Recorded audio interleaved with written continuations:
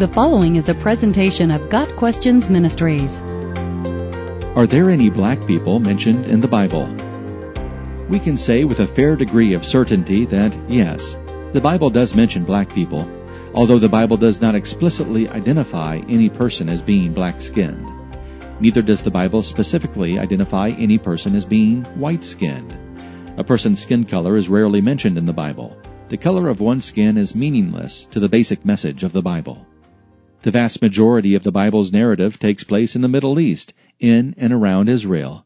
Neither black nor white people are common in these regions. The majority of people in the Bible are Semitic and would have been light to dark brown in complexion. Ultimately, it does not matter what skin color the people in the Bible had. Some scholars guess that Moses' wife Zipporah was black, since she was a Cushite.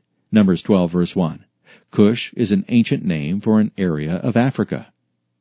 The Shulamite may have been black. Song of Solomon 1 verse 5, although the context indicates that her skin was dark due to working in the sun. Some propose that Bathsheba was black. Some believe that the Queen of Sheba who visited Solomon was black. Simon of Cyrene may have been black, and also Simeon called Niger in Acts 13 verse 1. The Ethiopian eunuch in Acts 8 verse 37 was almost certainly black. Ethiopians are mentioned about 40 times in the Bible, and we can assume that these are references to black people, since Ethiopians are black. The prophet Jeremiah asked, "Can the Ethiopian change his skin?" Jeremiah 13 verse 23. The natural assumption is that Jeremiah refers to black skin.